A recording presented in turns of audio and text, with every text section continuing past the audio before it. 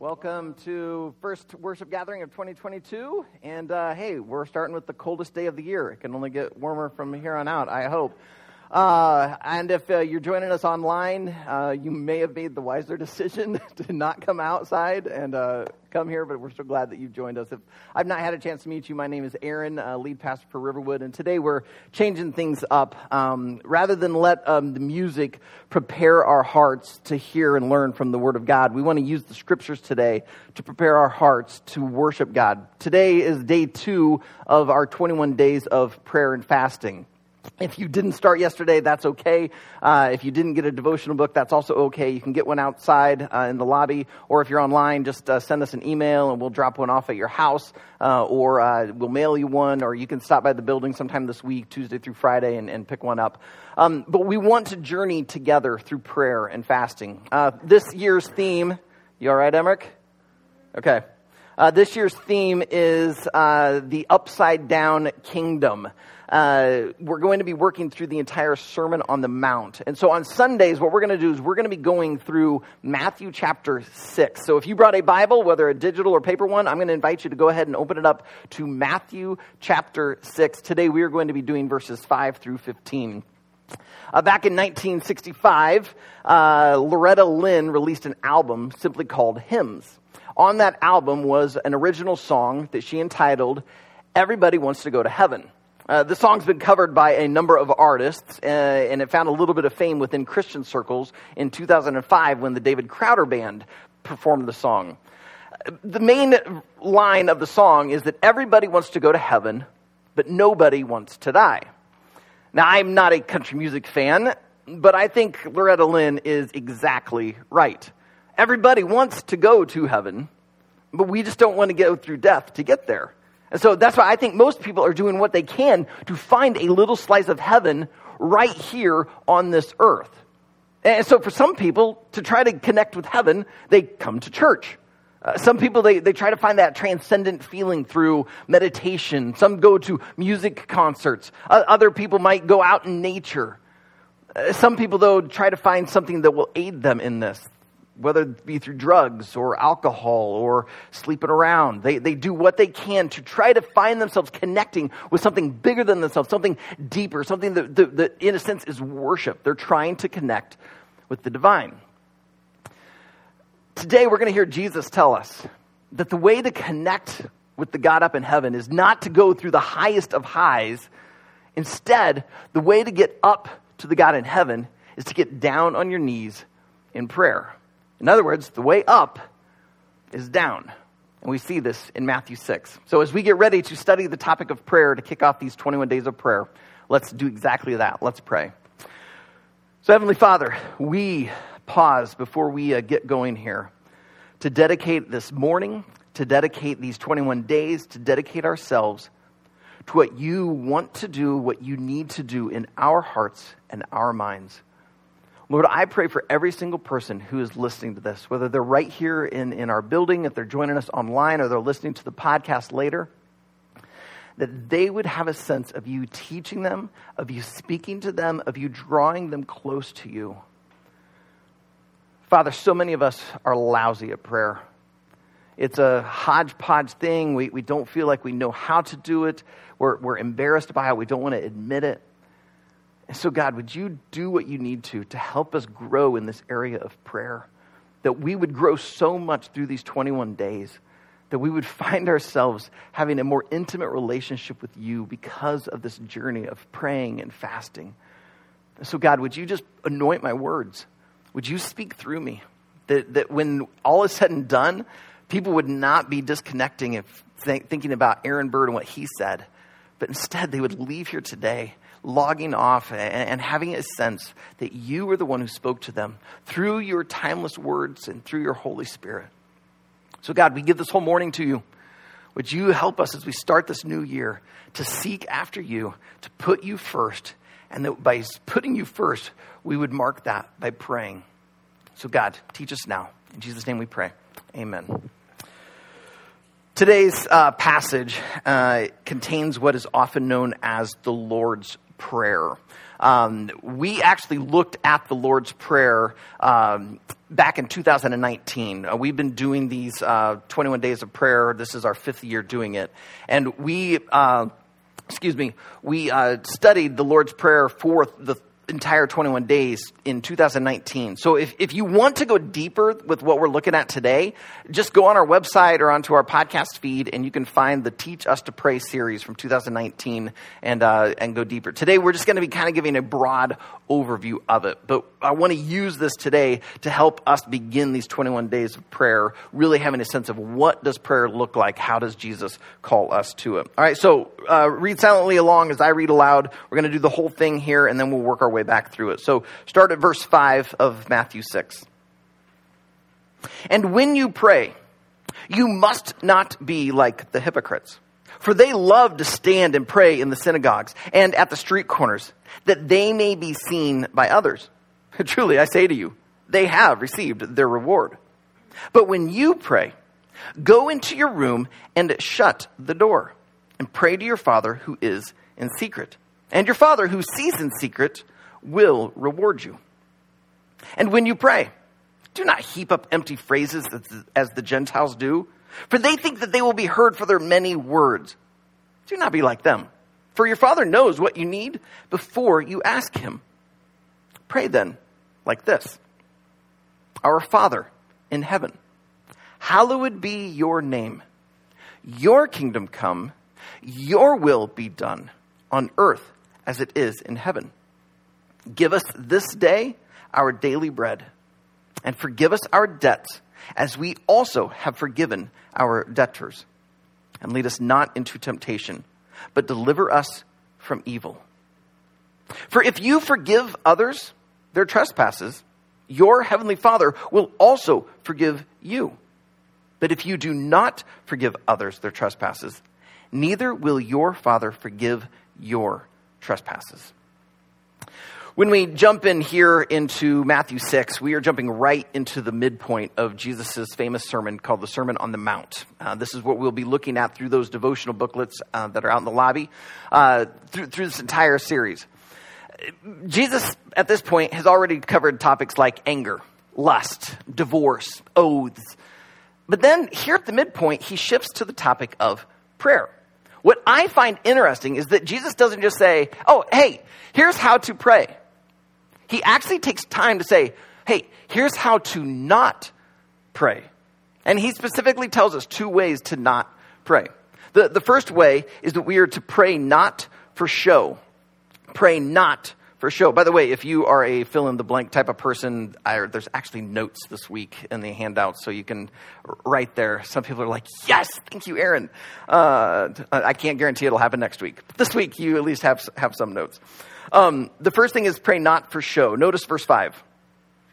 And when you pray, you must not be like the hypocrites, for they love to stand and pray in the synagogues and at the street corners, that they may be seen by others. Now, I find it interesting that Jesus does not say, pray not like the Pharisees, because that is clearly who he is talking about here. Based on the whole description, you know it's some of the religious Pharisees who are standing out on the street corners trying to get all the attention. I mean, it makes sense. If you are in a religiously driven culture, your most religious person is going to be some of the most influential. So if people see them as really holy, then they're going to stand out and people are going to want to listen to them and follow them. They're going to have influence and power in the culture. But Jesus does not say, don't pray like the Pharisees. He says, do not pray like the hypocrites. I think the reason is because there were some Pharisees who were very genuine in their pursuit of God. That for them, prayer really was about connection with the divine. For instance, in John chapter 3, we read about a guy by the name of Nicodemus. Nicodemus was a Pharisee. Nicodemus was on the council, the Sanhedrin. And yet, we see him in John 3 go to Jesus and have a conversation. He wants to learn more. And he ends up becoming secretly a follower of Jesus. And when Jesus dies on the cross, Nicodemus is one of the guys to help bring his body down and help him get buried.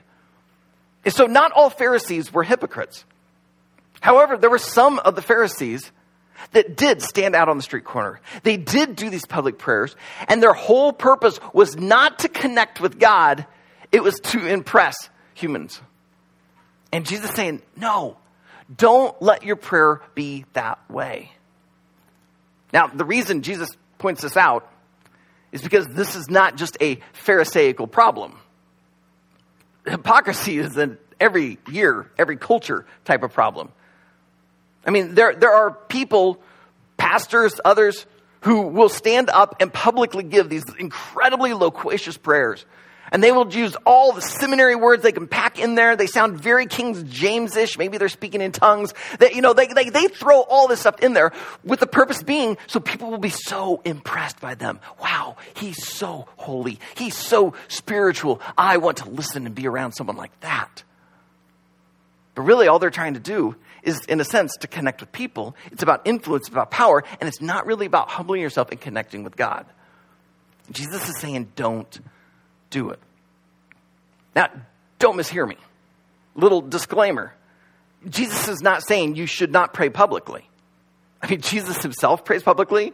As we study the scriptures, we see other disciples praying publicly. I mean, public prayers are a natural part of life. I mean, for me to say don't pray publicly, it makes me a hypocrite. Because just a moment ago, we prayed together, and this is a public worship gathering. Anyone is welcome to come and attend. What his point is don't make your only prayers the public prayers.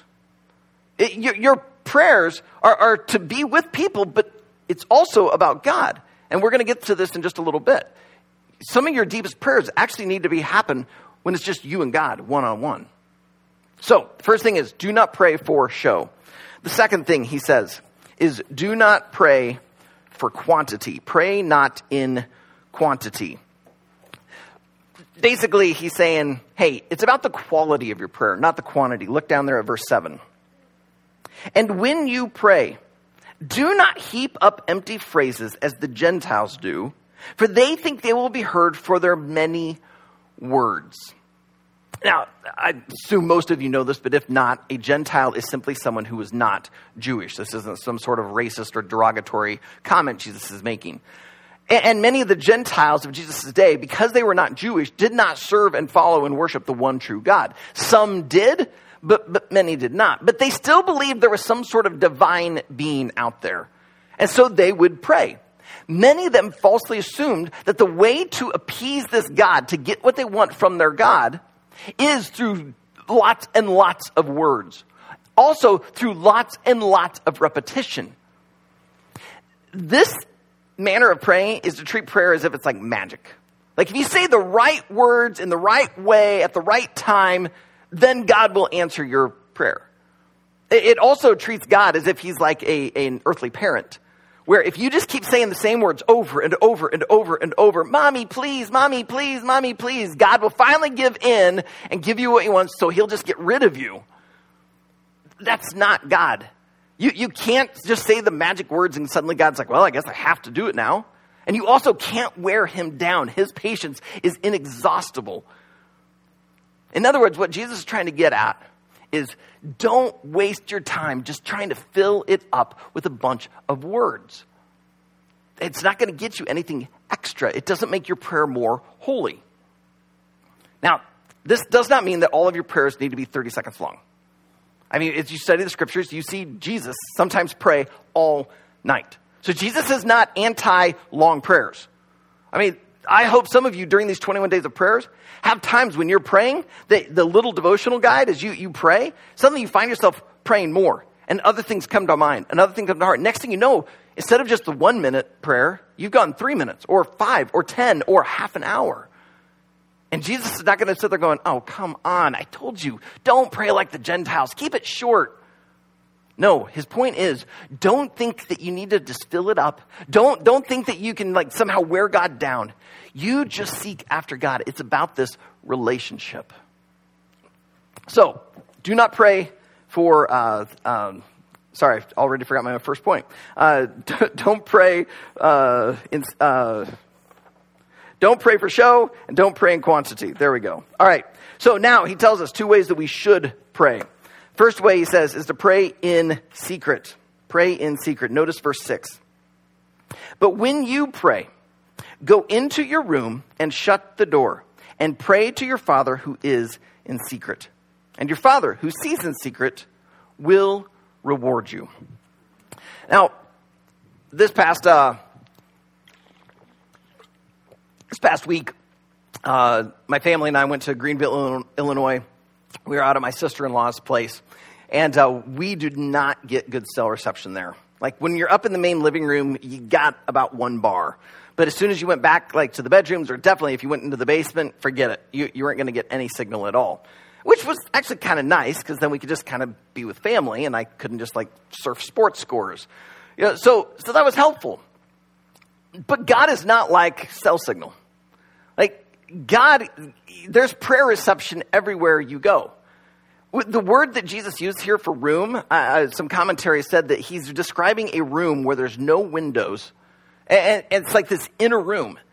And yet, even when you go in there where no one can see you, unlike the hypocrites, where no one can hear you, unlike the hypocrites, God hears you. God sees you. See, Jesus wants you connecting with your Father. This is about the relationship.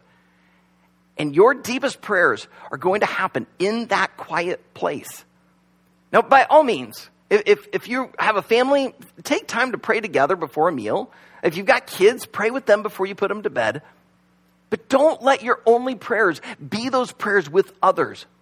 Find a way, find time to get to a place where it's just you and God. Might be 5 minutes in the comfy chair in the living room. It might be, a few minutes before bed. It might be in the car. But find some space where you turn off the radio, you turn off the phone, and it's just you and God. And you are worshiping him in prayer. And you're praying in the secret place. And then he teaches us to pray with trust. The second way is to pray with trust. Verse 8. Do not be like them, referring to the Gentiles. For your Father knows what you need before you ask. When I was a kid, there were times when I would be playing all afternoon, and then suddenly I'd realize I'm famished. And so I would rush inside, and I'd go, Mom, I'm hungry. And my mom would say, oh, great, perfect timing. Would you set the table? Because supper's about ready. Suddenly I felt like I got tricked into doing a chore, but Mom knew. Mom knew before I did, before I even asked, Aaron's going to come in and he's going to be hungry. God knows exactly what you need before you can even ask. That's why you don't have to fill up your prayers with all these empty words. God knows. But then that brings in the question. If God already knows, why bother asking? Have you ever seen a dad throw their kid up in the air and catch them? Maybe a few dads I see smiling. You're like, oh yeah, I've actually done it. Right? The kid loves it. You throw him in the air and then you catch him. Well, as you throw him in the air, you as the dad know, I need to catch my kid. If I don't catch my kid, they're going to get hurt and they're not going to like me. I don't want to pay a hospital bill. Your kid is in the air having a blast, but in the back of their mind, they're thinking, Dad better catch me. So you're throwing them up. They're coming down. There's just an understanding. You got to catch them. When you're praying, it's like God has thrown you in the air and he knows he needs to catch you. You know he needs to catch you, but you still pray. And you still say, God, I trust you to catch me. The very foundation of prayer is trust. You still can go ahead and ask. But when you ask, when you make it public, you're in a sense saying, God, I know you already know this. And I already know what I need. But I'm still going to say it. God, I need you to do this. I need you to provide this. I need you to do this. But I trust you. I trust you will do it at the right time, in the right way. The very foundation of prayer is trust. That is why we then see Jesus launch into what is known as the Lord's Prayer. And what I want you to see is how trust is the absolute undergirding factor of all of this. Jesus starts it off, our Father. This is important. He is saying God is not an impersonal God who's so holy, so out there, so disconnected from you, you can't approach him. No, he's your heavenly daddy, the one who throws you up and catches you. You can approach him, you can come to him, you can trust him. Our Father in heaven, hallowed be your name. Now, listen, here's the trust. Your kingdom come, So God, you're the king of your kingdom, so what you say goes. That's what I want. I trust you so much. I want you to be in control. And not just your kingdom come. I want your will to be done on earth as it is in heaven. Like, God, it's all about you. You are so sovereign, so wise, so good. I want your will done right here in my life, just as it is in heaven. I trust you. And what do you trust him with? Your practical needs. The next thing is, give us this day our daily bread. So you trust him for the basic things. You trust him for your spiritual needs. And forgive us our debts as we also have forgiven our debtors. And you also trust him with your future. And lead us not into temptation, but deliver us from evil. You're trusting him with your present, your past, and your future. God, I am trusting you with everything. Well, if you trust God with everything, and you're expressing that in prayer, Jesus makes a very interesting turn. And he helps us to see that if you trust God at this level, it should lead you to be the most forgiving, grace-filled person on earth. Because he makes this shift, verse 14. For if you forgive others their trespasses, your heavenly Father will also forgive you. But if you do not forgive others their trespasses, neither will your Father forgive your trespasses. The reason Jesus brings this up is that in the Lord's Prayer, you're saying, Father, forgive me of my debts. Forgive me of my trespasses. Forgive me of my sins against you. Your sins are against a perfect, holy God. The sins that are done against you are done by one fellow sinful human against you, a sinful human. And Jesus is saying, if you as a sinful human refuse to forgive that sinful human, why in the world should a perfect holy God forgive you of your sin?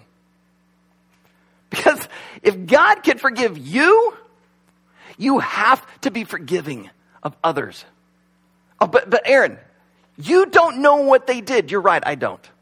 And I'm not excusing it. However, what I am saying is that if you say, you know what, I'm going to trust God. If you can forgive me, I will forgive them. It doesn't mean there will be no consequences for what they've done. They might need to face some consequences for it, but it does not mean you remain the judge and jury of them. If you trust God, you're also then saying, God, I forgive them because I trust you to deal with them in the right way, the best way. Do you trust God with everything? Because that is the foundation of prayer. Yes, I want to see you be in secret. I want to see you not, just filling up words, not doing it for show. But really what I want for you through these 21 days and beyond is that you develop this trust of God and that you put all of your trust in him and that it gets expressed in this prayer. But one of the natural outworkings of that might be you need to forgive someone during these 21 days. There may be someone that you've been holding on to something against. And God is saying, I want you to trust me. I will get you. So please, pray in secret. Pray with trust. But I realize some of you might be thinking, Aaron, I've done that. I have prayed and prayed and prayed. I've asked God for things and he's not come through. I feel like he threw me up and then let me drop and I splattered on the ground. How in the world am I supposed to trust a God like that? Maybe what you need is not just to hear Jesus' words. Maybe what you need to do is see Jesus' example because he actually practiced what he preached. If you want to, flip back to chapter 26 here in the book of Matthew. Matthew 26. I'm just going to read 3 verses. These are verses 36 through 39. Then Jesus went with them, his disciples, to a place called Gethsemane. And he said to his disciples, sit here while I go over there and pray. And taking with him Peter and the 2 sons of Zebedee, that's James and John, he began to be sorrowful and troubled. Then he said to them, my soul is very sorrowful, even to death. Remain here and watch with me. And going a little further, he fell on his face and prayed, saying, my Father, if it be possible, let this cup pass from me. Nevertheless, not as I will, but as you will. Just a couple hours after what we just read, Judas Iscariot, one of the disciples, is going to show up at the garden. And he's going to have brought with him a group of soldiers. These soldiers are going to arrest Jesus. They're going to haul him off. And here in the middle of the night, they're going to take him before the Jewish high court, the Sanhedrin. They're going to hold a sham of a trial, trying to find him guilty of something. Jesus is finally going to admit to them right there publicly, I am the Son of God. They're convinced that, therefore, is heresy. This man must die. But the Jews can't do it themselves. And so they haul him first thing in the morning before the Roman courts, trying to get them to kill Jesus. The Romans decide, we'll just beat him some and then release him. The Jewish leaders throw such a stink, the Romans are finally like, okay, we'll just kill the dude. Jesus gets hauled off. Not only does his back get whipped 39 times, he has a crown of thorns jabbed on his head, a robe put on his back, and a scepter put in his hand, and he gets mocked. Then, after the blood on his back has dried into the cloth, that gets ripped off, the crown of thorns left, and he gets hauled off where he has to carry his own cross. After all that blood loss, he's expected to carry this heavy beam, and he carries it out of the city up a hill where they lay him down and they drive nails through his wrists and his feet, and then they hoist him up for him to die. And when Jesus is in the Garden of Gethsemane, he knows exactly what is going to happen. He knows what's going to take place. And so the fully human side of him is saying, I don't want to go through this. This is going to hurt like hell. It's going to kill me. And that's why you see him in his prayer say, but not my, you hear him say, let this cup pass from me. Saying, I don't want this. God, it feels like you threw me up and you just let me crash to the ground. And yet, did you hear the trust? Not my will. Not what I want in my human side, but what you and I, Father, agreed before time, that I would come to this earth, and for this point right here, I would go to the cross to die for humans. Not my will. May your will be done. Your kingdom come, your will be done on this earth, just as it is in heaven. I don't know what you're going through. I don't know what you faced. I'm sorry that you had to face the abuse. I'm sorry for the things that they said to you. I'm sorry that he or she left you. I don't know why God let them die. I don't know why he's allowed this health crisis into your life or the life of a loved one. I don't know. I do know that if I were God, I would probably do it differently. I would change it. But that's because I have such a short-term perspective. I would try to do something, and I'd probably mess something up for the future. But God, who is all-seeing, all-knowing, and all-loving, knows. And so what you feel like has been a drop to the ground, and you splatted, and he didn't catch you, the fact that you're still here and still breathing means he's not done.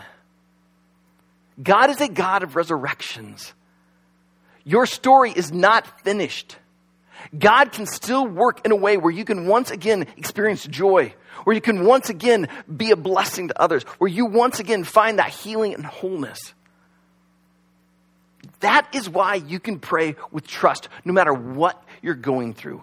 Even when you find yourself in your own Garden of Gethsemane, you can still say, not my will, but your will. Because he is a good God who knows you and loves you so much, he sent his one and only Son so that whoever would believe in him would not perish, but find that eternal, abundant life. I want you to have that kind of trust in God. I hope that through these 21 days, some of that will be developed Many of you, you've been walking with Jesus for a long time. I hope that relationship will even deepen. So we got to follow Jesus' advice. Let's not waste our time, praying like the hypocrites or like the Gentiles, just filling in a bunch of words or just doing it for show. Instead, during these 21 days, let's go find a place to get alone with God. Let's get into our growth groups to encourage one another. And let's together collectively on Sundays really seek after the Father, to pray, to trust, and to worship. So Heavenly Father, we want to do just that. We want to dedicate this year, dedicate ourselves, dedicate our lives to you. But God, some of us, it's hard to trust you. It really feels like you abandoned us in our most difficult moments. We don't understand why you allowed these things to happen, why you allowed those people to say those things, why you've allowed our life to go this way. And yet, even here in our own Gethsemane, you are with us. You have not forsaken us. And we want to be able to say, your will be done on earth as it is in heaven. So God, would you grow our trust of you? Would you build into us this deep, deep faith? Because God, you are good. You are all-knowing. And so we can trust you. God, help us to believe that even as we still draw breath, you're not done. We have not splatted on the ground.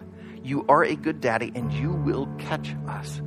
You will resurrect us in such a way that we can experience joy again. And when we experience that moment, you will receive all the glory. Because it will be evident that we did not come out of this through our own strength, through our own wisdom, through our own might. We only came through this because of you. So God, would you take the next half an hour, the second part of this service, and would you help us to apply the very things we heard Jesus just teach? But right now in the quietness of our heart, we'd go into that inner room and we'd pray that it'd just be you and me. But that also, as we pray, we would be able to express our trust. God, forgive us for our lack of trust. Instill within us courage. Instill within us a faith that isn't blind, that isn't just doing this because some pastor said we should do this, but a faith that is based upon the cross and the empty tomb. Because of who you are, Jesus, and what you did for us, we can still trust you, God, even through our Gethsemane. So God, use this next several minutes we have with you in worship and in prayer. Help draw our hearts to you. And that as we leave here today, our prayers would not end. In Jesus' name I pray. Amen. So what we want to do with the second half of our service today is spend some time responding in song. So the team's going to lead us in a song based on the Lord's Prayer. Those of you who are part of our church family know that typically after the sermon we go and celebrate communion. We are going to do that today, but we're going to wait. You notice the elements aren't out yet because we want to spend this time first in prayer and seeking after God. After then some time here in song and in prayer, we will then move into our time of communion. So let's let this song, if you need to stand, you can stand. If you need to sit, you can sit. If you need to kneel, you may do so. But let's take this next half hour to just really pursue after God, connect with him as we begin these 21 days of prayer.